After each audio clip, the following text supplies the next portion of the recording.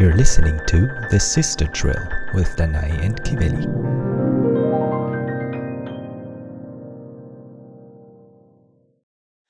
Hello and welcome back to The Sister Drill. I'm Danae. And I'm Kiveli.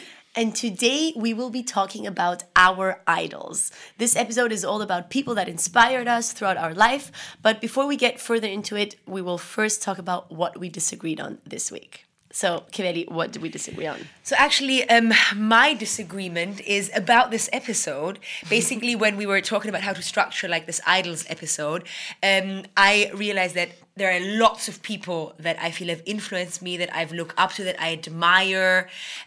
So I was like trying more of an approach of like, you know, the people that come to mind, and you were more of like a top 5. You want like the top 5. So we'll see what's gonna happen. Yeah, so we disagreed on the amount of people to include in the episode. Like, you know, what approach to have. And we also disagreed on another major topic, which is which food we're going to serve our guests at the party tomorrow. Because I was more on the side of like a pasta bowl, and Kiveli was more on the side of like a pita or Flammkuchen. Yeah. So some deep stuff. This is like basic. Basically, we didn't disagree on a lot. Let's just say. Basically, it was very difficult. I think I found increasingly with this segment, like what did we disagree on, very difficult to find things that we disagree on. That we actually disagree on. Worth mentioning. Yeah. I mean, sometimes there are some real something things, like small. Sometimes there are some funny things, like when you mentioned the geographical position or the lying in bed or sitting at a table. And sometimes it's just stuff like today. Yeah. But it's good. I mean, we can see where our relationship is at, you know, depending on how much we disagree. So I think the most important thing I've taken from, like, I don't know, 6 weeks of the segment is I need to cook for you more. You need to cook for me? Exactly. And otherwise, we all have our own, like, quirky things. I want to sit at a desk. You want to be in the bed. And all right. You want to work downstairs. I want to work upstairs. Loving it. Okay, so alrighty. Let's get into the idols. So we basically each made a list of our idols. I made a list of top 5, as we agreed. I had to reduce the list majorly, so I'm going to be sneaking in a name here and there wherever I can. Got it. Because Kiveli's just an inspired person. Also inspiring, but also inspired. I would say that actually that is something that we generally disagree on, or when we talk about idols, the thing, I am much more easily, not I would say necessarily influenced, because I am also very, you know, critical with whether I like someone, like, you know, someone famous, someone like, but that when I really I found someone who inspires me, I would say I'm a very enthusiastic advocator for this person. Yeah, I would completely agree. And because usually if it really gets to the point where I feel like this person has influenced my worldview, like, you know, it is because like he has changed my perspective, or she has changed my perspective, or in some fundamental way. So therefore, you know, I'm a very vocal and enthusiastic supporter of that person then. No, and I mean, it's great. You're like a mission. Can we say missionary? Yeah, right. You're like a missionary for the people that inspire you, in a way. And I'm not quite that extreme. There are 2 people that, I mean, you know which 2 people, because we just talked about them upstairs, that inspired me, that I've maybe like talked about more to other people, but generally I take the things that inspire me and just take them in for myself. Yeah. Exactly. Yeah. But let's get into the list. Okay, so you go first. I go first. Okay. Yeah. So number 1 is Marie Curie, and I'm not at all connected to this whole scientific world or anything like that, so it's not really at all her life's purpose that inspired me. It was it all started with the fact that I had a book at home, or someone I think had given it as a present to me, and it was called Not Just Madame Curie, and it was about all the women that have won Nobel Prizes. And she was, of course, as the first woman who won the Nobel Prize, the first chapter. And that chapter was describing her, and it was saying how she was someone who was trying to soak up knowledge where and whenever she could. And they were, if I remember correctly, they were writing from her perspective. So as if she was writing it, like as if we were in her brain. And she was saying every minute passed without reading something or listening to something is a minute that was wasted. And she said that she would be eating, she said, whatever, this is how it was written, that she would be eating at lunch and reading at the same time, or writing down stuff. And she said the biggest waste of time is sleeping. And, she was just someone who was probably a huge workaholic, so to speak, and just yeah. super passionate and enthusiastic about learning and becoming more knowledgeable about stuff, about the world. And to me, as a young girl reading that was very inspiring and also kind of something that I took to heart. Sleeping is a waste of time. Yeah, I mean, this sleeping is a waste of time kind of stuck to me as a, because in our sleep, we don't acquire knowledge. That was her way of putting it. Well, so this is a waste of time. No, I understand. So, I mean, obviously, this is not... In our sleep, we stabilize, everything... Obviously, I mean, I'm not even talking about that. But that perspective, that level, that perspective was so inspiring to me, and to the point that I started doing things like on my iPod, listening to the piano piece that I'm practicing, putting the earplugs in when I'm sleeping, so that I can... listen to it while I'm sleeping, so the time is not wasted. To the point that, for example, when because I also did ballet pretty intensively, when I was taking out the homework out of my school bag, I would sit in the splits position in order to not waste time, but to keep stretching. And I really took it to heart so much that I tried to be as effective as possible. And I would say that today I am probably also still a very effective and efficient person, and I try to make the best out of everything. I'm not such a good, chiller or like relaxer. And this is something that really came from that. Interesting. So this is my first person. Nice. Yeah, definitely. I mean, a very inspiring person for sure.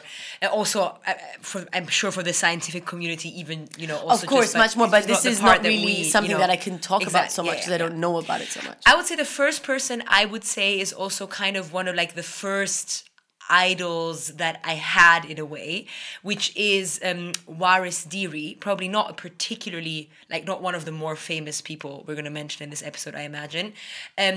I read a book. I remember I got as a gift a book when I was about, it was 10 years old or 11 years old, and it was called Desert Flower. At that point, I was still reading in German, so it was Wüstenblume. And it was kind of like her autobiography, but her first book. She's since written more books about her life. And it's the story of a girl, Hirsch, who grew up in Somalia as part of a nomadic tribe. And on the night that her father introduced her to the man she was supposed to marry, who was significantly older than her and someone she just, couldn't imagine engaging with, she actually decided to run away. And first of all, ran on foot, which was super dangerous, across the desert. I think to the house of her aunt or something like that, where she had family somewhere, and then eventually kind of flee more or less to the United States, where she was then discovered as a model, and she had kind of a successful modeling career. But especially what she's then was known for was that when she was young, still as part of her tribe, she underwent a procedure that still exists, is quite common around the world, that is horrific, but, unfortunately quite normal in some traditions, which is female genital mutilation, basically, female circumcision, and a procedure that she obviously suffered tremendously from in the future, in the course of her life, and she became a very, very vocal advocator against this procedure, and kind of spreading the knowledge how common it still is, even in well-developed countries, that there are just cultures that uphold this tradition. And the book is not mainly about it. The book, that first book, is more about kind of her journey from one culture, which is the nomadic culture, to the culture of I would say the model world of the United States, an extremely big shift in her of cultures in her life, and how she kind of the hardships she went through. But again, obviously, mentions quite firmly that part of her life as well. And I remember when I finished reading that book, I was so taken by her story. I was very young still, but what I wanted to do is organize a benefit concert and raise money to kind of give to a charity that would work against female genital mutilation. I remember I even wrote her an email. I know she didn't reply. I mean, she is, she's not Marie Curie famous. No, but she was a successful model. Very, very right? successful, Yeah, yeah. especially I think she also spoke in front of the UN for, the human rights Yeah. of, females not being genitally mutilated. So I think she was one of my first, idols. Also, her life story really inspired me. And also, I would say the first, human rights cause I ever felt connected to. I mean, since, I there were many other things that I kind of, felt, I had this very generous kind of wanting to save the world type of perspective, especially when I was younger. And that was the first cause that kind of got to me. And I was like, wow, I wish I could help somehow. Yeah, I understand that. So yeah. Yeah. Okay. So my next idol is probably the most obvious one of the 5 that I have written down, and it is a musical one. It's a pianist, and it's Martha Argerich. And I mean, for all the musicians out there, you obviously know her, and for anyone who's not a musician, she's probably the most famous and successful female pianist. Right? Yeah. That's fair to say. I would say, and her whole life story had already fascinated me at an early age.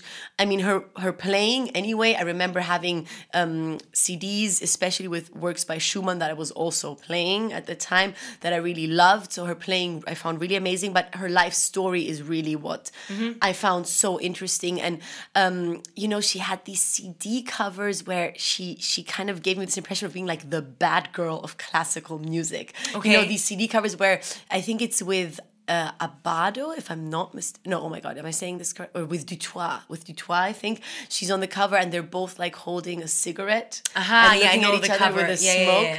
And things like that. I just always have this feeling like she's so cool. She has this cool air about her.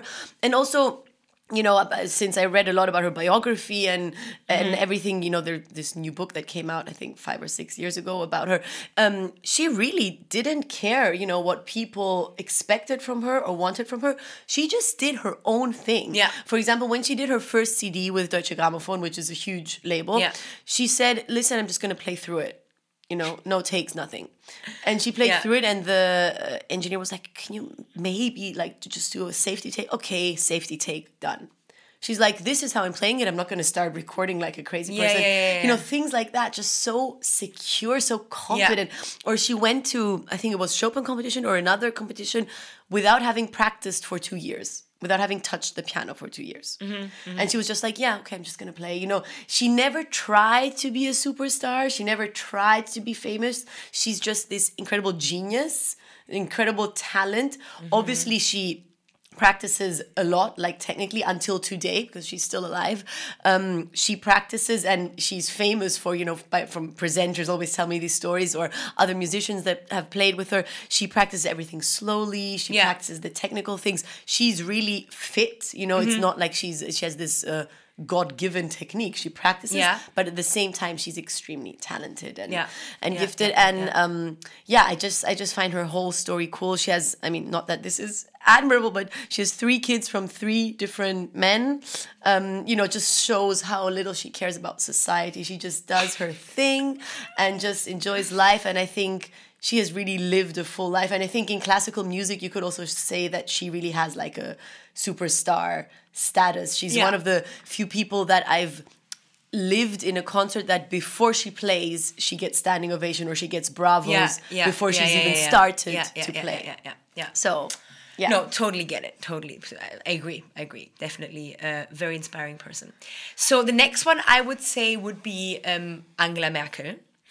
And not necessarily because I love all of her policies or anything like that. It's not even about the policies, whether I support them or not. It's just this, first of all, the life story from someone who grew up in the GDR to then become, such an advocate for human rights and for openness and, letting in foreign people and progressive thinking kind of. I find that incredible. Just how really, she went all the steps she had to finally become the chancellor against, against many odds, Yeah. you know, and like to be like the first female chancellor of Germany. And but probably the most incredible thing, I just find the stability that she provided for Germany really through thick and thin. I mean, she's now been the chancellor for 15 years or something, right? Or 60. 50, like for a very long time. I mean, she went through the financial crisis, refugee crisis, corona crisis, and it doesn't even matter, you know, where you fall on her policies, but like she has never had a slip up. She's always prepared. She's always calm and collected. She's always, you know, very careful with her speech, but not at all, you know, harmless, or it's not like she's careful and therefore saying run-of-the-mill, middle-way, generic things. She always has a very clear opinion. She has very clear principles that she never budges from. You cannot, you know, like kind of talk her into an emotion or aggressive or kind of response. And I mean, I find it remarkable in a field as, I would say, unfair and sensitive as politics, to basically not have a single scandal in terms of her personality. You know, like it's just incredible. It's just she's untouchable in a way because of the way she's conducted herself. And I mean, I'd say in terms of like a person, like temperament, she couldn't be more different than me, you know. But I found it remarkable ever since I knew she existed, and I think I kind of grew up with her as the chancellor. You know, remember Schröder before, but she was kind of, the person. No, I totally agree. And I also think about this more and more now because, you know, there are elections coming up for us in the autumn in Germany, and she has said she's not going to stand for re-election, which is, I feel like I don't know what's going to happen in Germany. It's totally the end of an era. It's the end of an era, and I think that she, again, no matter what you think about her policies, she's going to go down in history as one of the most influential figures, you know, in this pivotal time. Yeah. And and I think, you know, she's earned her position from all the perspectives. Yeah, I totally agree with you. Very, very inspiring idol. Yes. Okay, so since you just named a political one, maybe I'm going to go into a similar direction. So the next idol that I put is Mahatma Gandhi. And this is one that I kind of got into, I think, during my school time, because of course we were talking about him, as everyone probably. And I remember that I watched this movie about him. Where it was we watched it together. Right? Yeah, maybe we watched it together. Yeah, who was the actor? I forgot. I forgot as well, but I know. Yeah, I know. It starts with his burial, right? Exactly. Like the movie starts with his burial scene. Yeah. Exactly. And it said like he held no political office, he held nothing, but here we are at his burial, and like, you know. Exactly. And I mean, exactly. He was no politician, but at the same time, he, you know, did such political things, or politically significant, let's say, things. And what I just find so incredible is this concept of, you know, nonviolent resistance, because it's so easy for people to just meet a fist with a fist, and so easy to just say, okay, you did something to me, I'm going to do something to you. This is kind of how our life works. This is how our world works. And it doesn't have anything to do with being stupid or intelligent, but this is just human nature.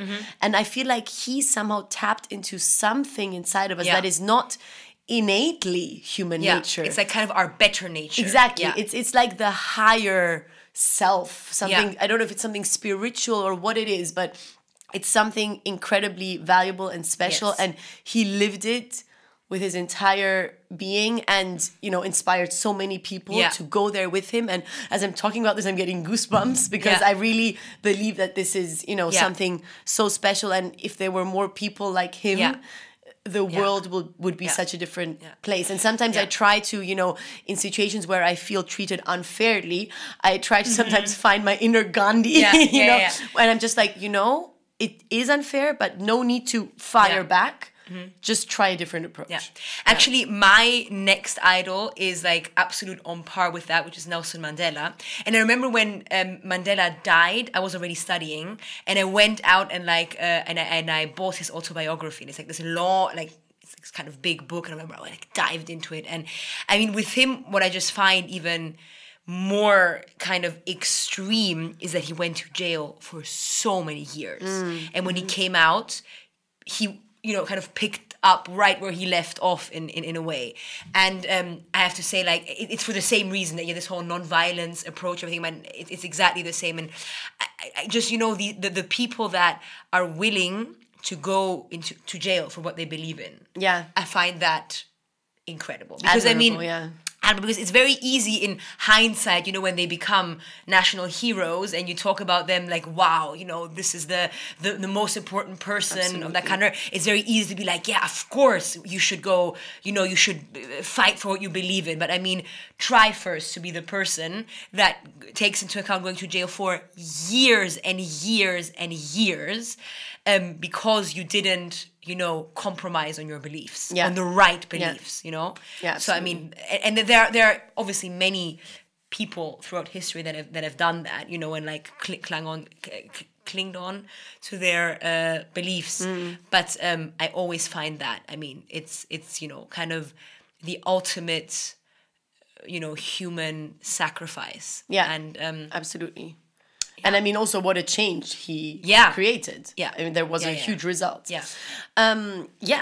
So my next idol is, again, one connected to music, but not classical music. It's French chanson singer Edith Piaf. And this one, I think we were introduced to at the same time, because I feel like we watched La Vie en Rose at the same time.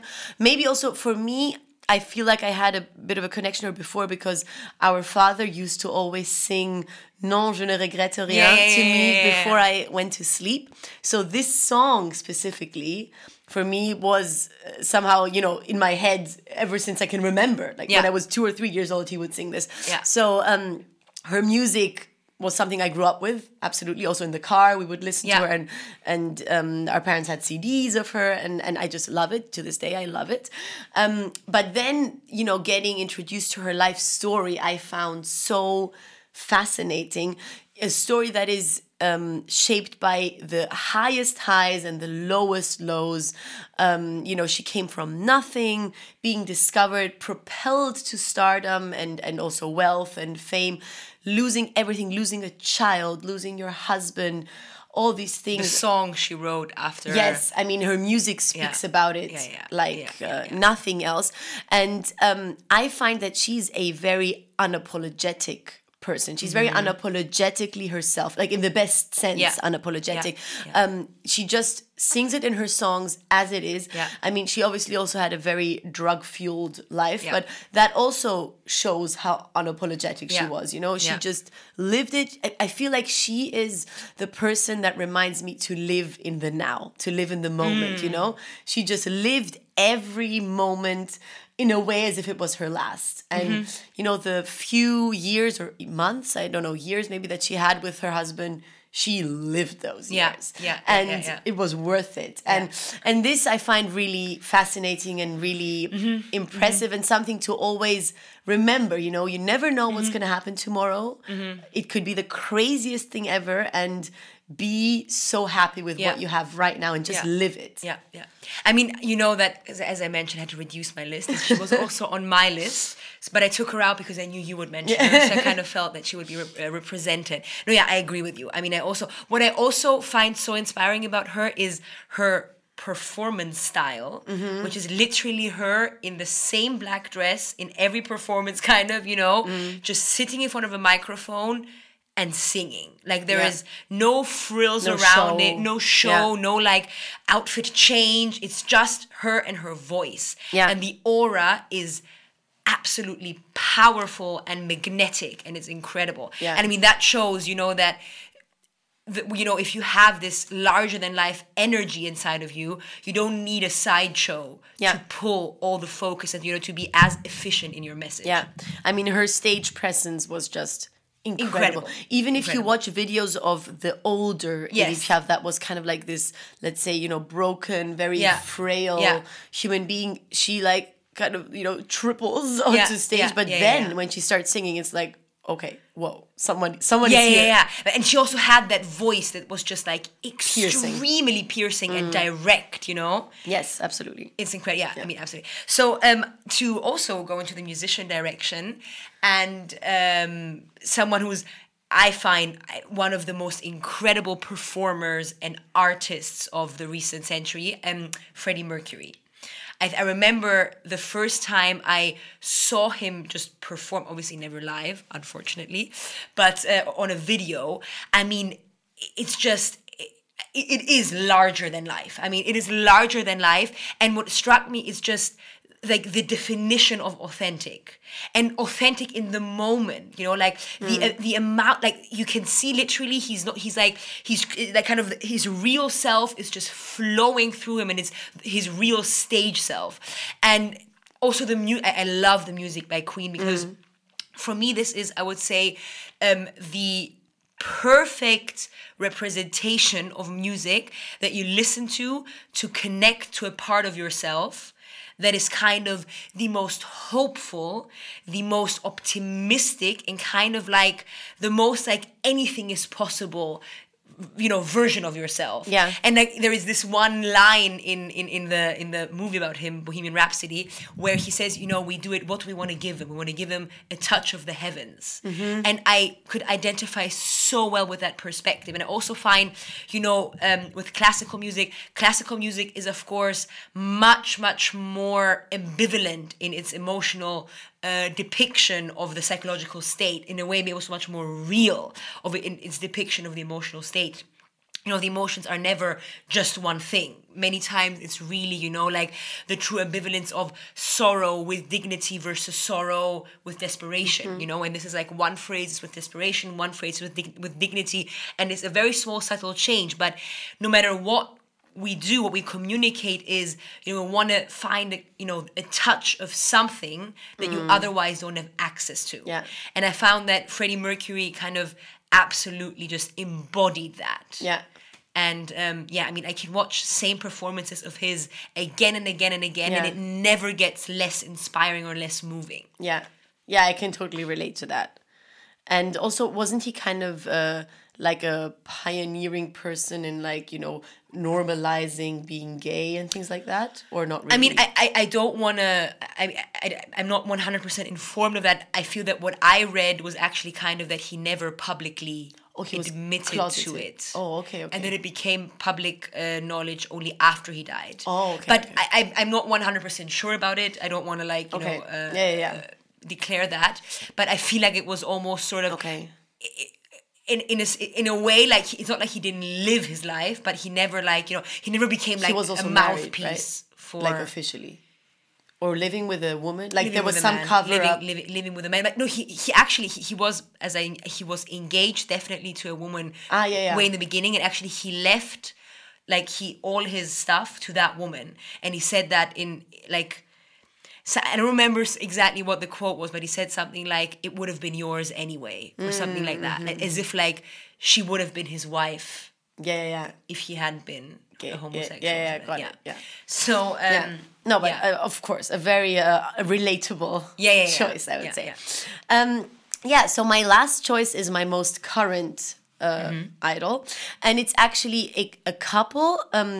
probably the least famous. They're called Mimi and Alex Icon, and they are two entrepreneurs coming originally from the Soviet Union, also coming from basically nothing, very poor backgrounds, and their families moved to Canada, which is where they grew up since, I don't know, the age of 8 or 9.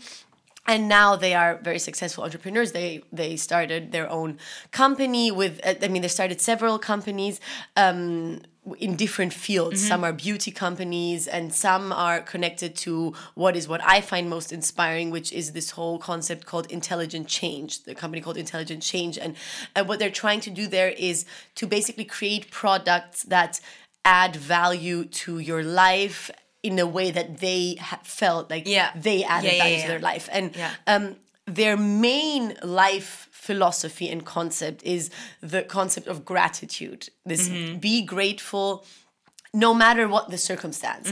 And they describe it in the way that, you know, when they had nothing, they would go on gratefulness walks, which is what they called it, together. They go to the park, to some beautiful place, and on these walks talk about what they are grateful for. And they were broke, they had nothing. So, you know, where other people say, oh my God, I have no money, I'm going to stress now. they went on gratefulness walks and were like, I'm grateful for this, I'm grateful for that. And the whole philosophy is that from gratitude comes, many things can prosper, and things come from that. And if you are not grateful for what you have, then nothing more can come. Yeah. And this, when you hear it for the first time, seems like a counterintuitive concept, but I really, really believe in it. And it's also connected to this law of attraction for anyone that knows about it, that's a bit more famous. And I really believe in it. I know that I have managed to get to so many things with this mentality, and they have created a product that is called the 5-minute journal, which is something that I use every day or almost every day. And it's basically a journal where in the morning you write down 3 things that you're grateful for, very simple things, like even if it's just your health or a good night's sleep or anything. And then in the evening you write down 3 amazing things that happened today. And basically it's there in order to get your mind into a positive mindset, because at the end of the day we always remember the bad things, and these are the ones that stick to us. But the idea is to go to sleep with good things on your mind and to wake up with good things on your mind. And anyway, there's a lot more to it, but I don't want to get into it too much. But these 2 really have inspired me a lot, and they also have a big social media presence. So I followed them everywhere, and you get to see how they live their life and what they do, how they raise their child. They have a daughter also. And I would say they definitely have left a lasting impression, and also influenced me in a way that, I changed certain habits. Yeah, no, I remember you telling me about them. You also gave me the 5-minute journal. Yeah. So no, I find that very interesting, this whole like gratitude concept. And I also do believe it works. It's the right approach, that you don't, because it kind of also gets you out of like a victimhood mentality, because you say like you don't have anything, and instead of being like, oh my God, I don't have anything, I have such bad luck in life, you focus, no, but I do have this and this and this that I can be grateful for. Yeah, I find that very, very enlightening. So I have 2 more, and I would say probably also my more current, and I would say I've saved the biggest idol I have for last. But who's that? I don't know. So the first one I would say that I got into probably about a year ago, or a bit more than a year ago. Also, again, just through reading the autobiography and like being consumed by it, like for a while, being like so fascinated by it. And it's Mike Tyson. And I would say I always was, like, also as a child, intrigued by this, like, boxing and martial arts. I was always very intrigued by it, but because like there was no connection to it in our family ever, like there was nothing, no way with which I actually came into contact with it. It was always very peripheral. I never really actually got into it. I remember like went to karate class once when I was younger and loved it, but it was always, but I'd always had that intriguing attitude towards martial arts in boxing. And obviously I knew who Mike Tyson was, like, kind of. I knew he was a boxer and that he was in the Hangover movies, but that was kind of it. And a friend of mine, I remember, sent me like a clip of his in an interview where he was saying something, and what struck me was he quite obviously did not have a particularly, I would say, rich vocabulary compared to like other, orators or people that you usually credit for being wise and intelligent, are usually also very eloquent people in terms of vocabulary. And he didn't have that necessarily, but the things he said were so true and like self-reflected, and I dare say wise, that like this kind of almost juxtaposition of these 2 things, I was like, wow, that's so interesting. So then I read his autobiography, and I would say I've never been as moved by a person's story as his.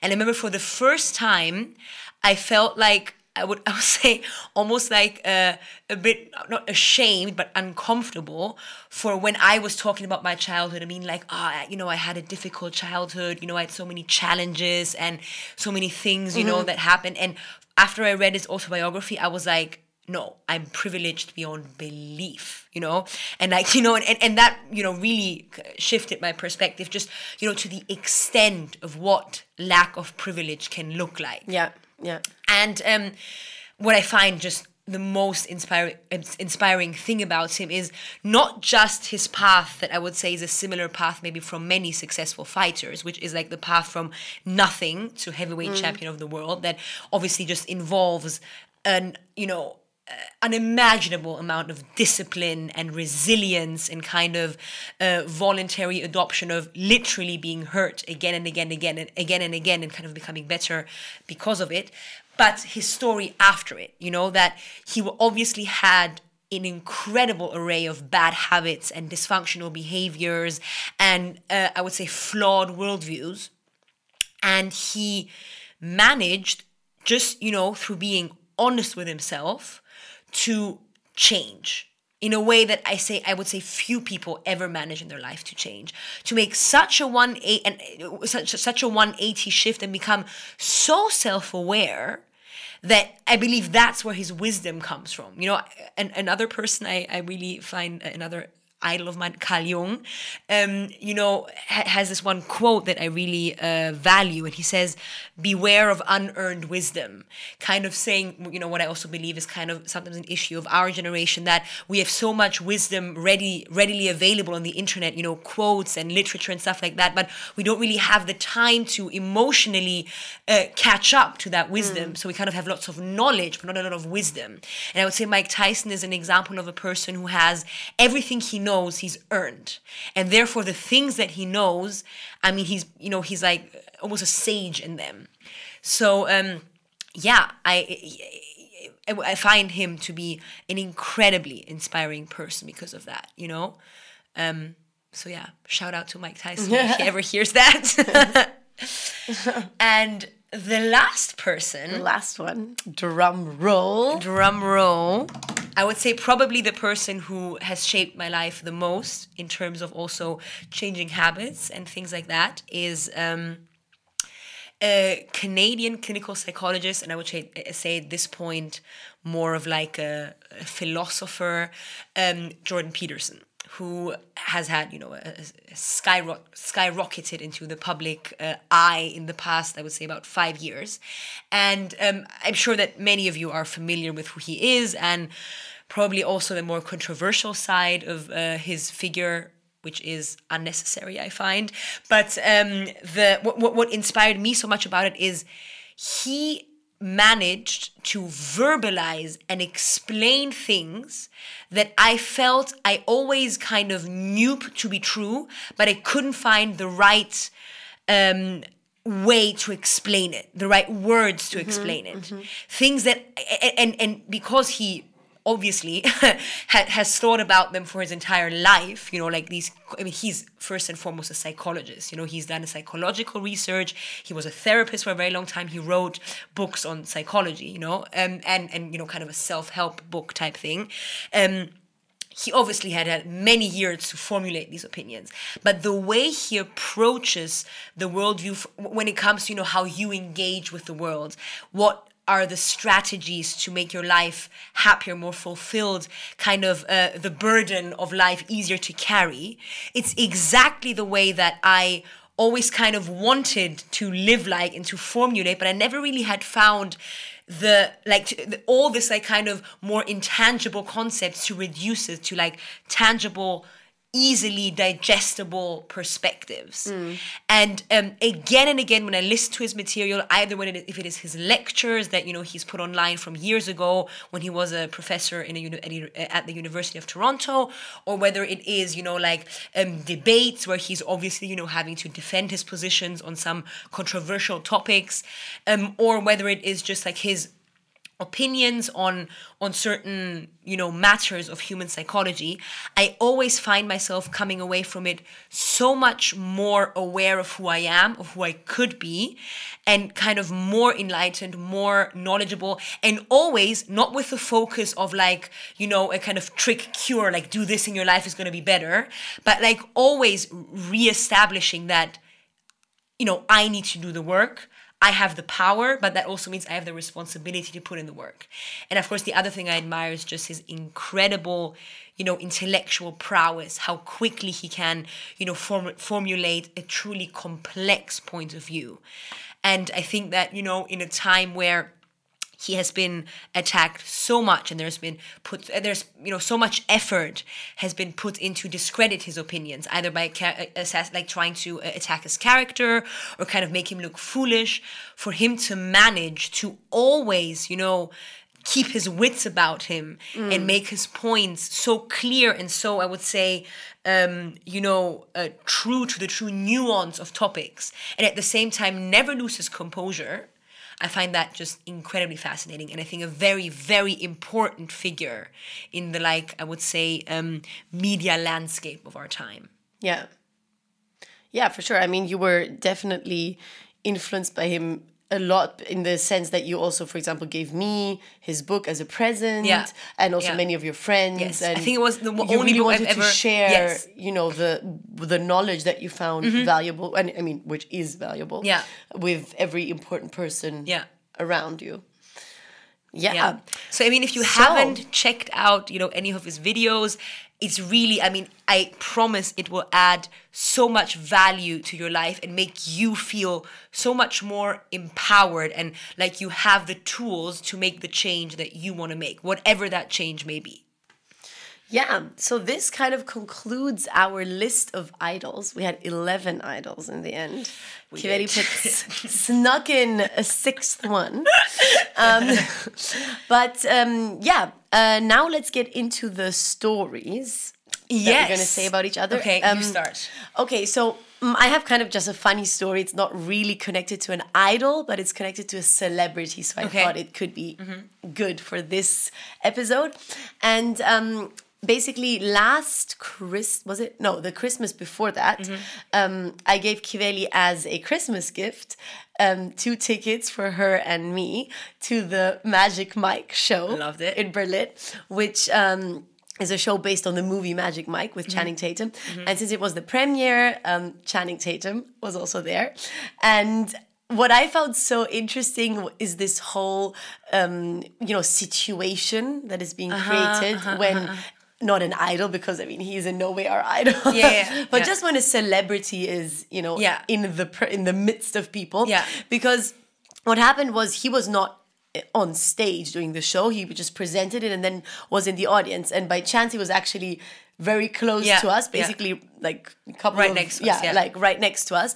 And we first of all, I caught us, always like looking over, and although he wasn't at all doing anything, just kind of dancing around, and instead of focusing on what's happening on stage. And then I remember this one instant where many people in the audience noticed that he was there, and suddenly, I don't know if you remember, half the audience basically was like turning around and like partying towards him, and he said, "Look at them. Turn around, like look at the show, look at the show, like don't look at me." And I just thought that was an interesting thing to put in here, how like when you idolize someone, or just think this is someone special for whichever reason, you sometimes fail to see what is happening right next to you, because you're just so focused. I remember. But it was a fun night, sister night out. It was a fun night. Yeah. It was very nice. And my story is not that much of a singular story. It's just something I find so interesting about you, because I think you love these movies about these like very, very intense artistic personalities. And I would say like whenever you watch a movie that you really find specifically interesting, you idolize this artist for like a phase. Like remember you watched the one about Johnny Cash. There was this one time you watched this movie about Hector Lavoe. There were, I'm sure, others that I'm now the one about what's the one that not Conte Partirò, the one French guy, and then the song was taken by another, and then it was made famous by an English guy. Yeah, by Frank Sinatra. Exactly. But My Way was My Way. Yeah. And con l'habitude. Comme d'habitude. Yeah. So anyway, comme d'habitude. Right. Yeah. So like these things, and I find it so interesting because mostly the type of artists that you admire and that you then are so inspired by is like exhibiting characteristics that usually you would, I would say, frown upon if you were to meet someone like that, infatuation with extremely extreme states of being, whether that is drugs or, very unapologetic, uncompromising type of living, which is something that usually you would not necessarily want like for Edith Piaf also. Exactly for yourself or children or your friends. Yeah. And I think that is another interesting thing that many times what we find to be incredibly inspiring and I would say what we idolize are also things that we would never dare to live like ourselves, but somehow like hold almost like human, spiritual, hopeful kind of truth to it, like kind of someone living their identity and like living out their desires 100% no matter what. And it's an interesting thing, like, to kind of distinguish between things that we tend to idolize and things that are kind of, lifestyles that make us happy and that are actually feasible in our life. Exactly. Yeah. And what I have to actually to think about one quote from Mike Tyson, one of the things that are just so spot on that I thought about a lot. And he says, you have to choose in life whether you want to be good or you want to be great. And that being great often excludes being good. Not necessarily, but it often excludes being good. And that he said that for the first half of his life, he was focused on being great. And afterwards, he understood the value of being good. Yeah. And I think that is kind of a very nice way to kind of put it, that many times we look up to people that are great. Yeah, absolutely. And I think as an artist, especially, for me, I'm so intrigued by this artist's life biographies that are, often also like these epic movies. Because, of course, there is something about this, as you put it, like great artist that is so inspiring, that is so special. And in the end, this is what art is, putting your life in. Courage also. It's everything, it's courage. It's just being in the extremes. And of course, this to me is like, wow, this is what I want to convey too. But of course, I also want a happy life. And this is the thing. These lives are not happy lives. I think they're extremely happy lives, and extremely sad. Exactly. They are, they've seen it all. But if it's happy, I think that's a whole different story. Yeah. And it's very interesting. And we've also talked about this often, what should we aspire to? Should we aspire to the extreme life or to the... It's hard. And maybe, is there a way to have both? Yeah. Maybe. Yeah. But you're right. I really love these types of movies and books also. Yeah. So this concludes our Idols episode. And the next episode, we are going to talk about kind of the pros and cons of being a woman, a female in the entertainment industry. Exactly. So stay tuned for that. Of course, our experiences, whether we felt that it was more a pro or a con in our lives up to now. So stay tuned for that, and we'll see you next week. Bye.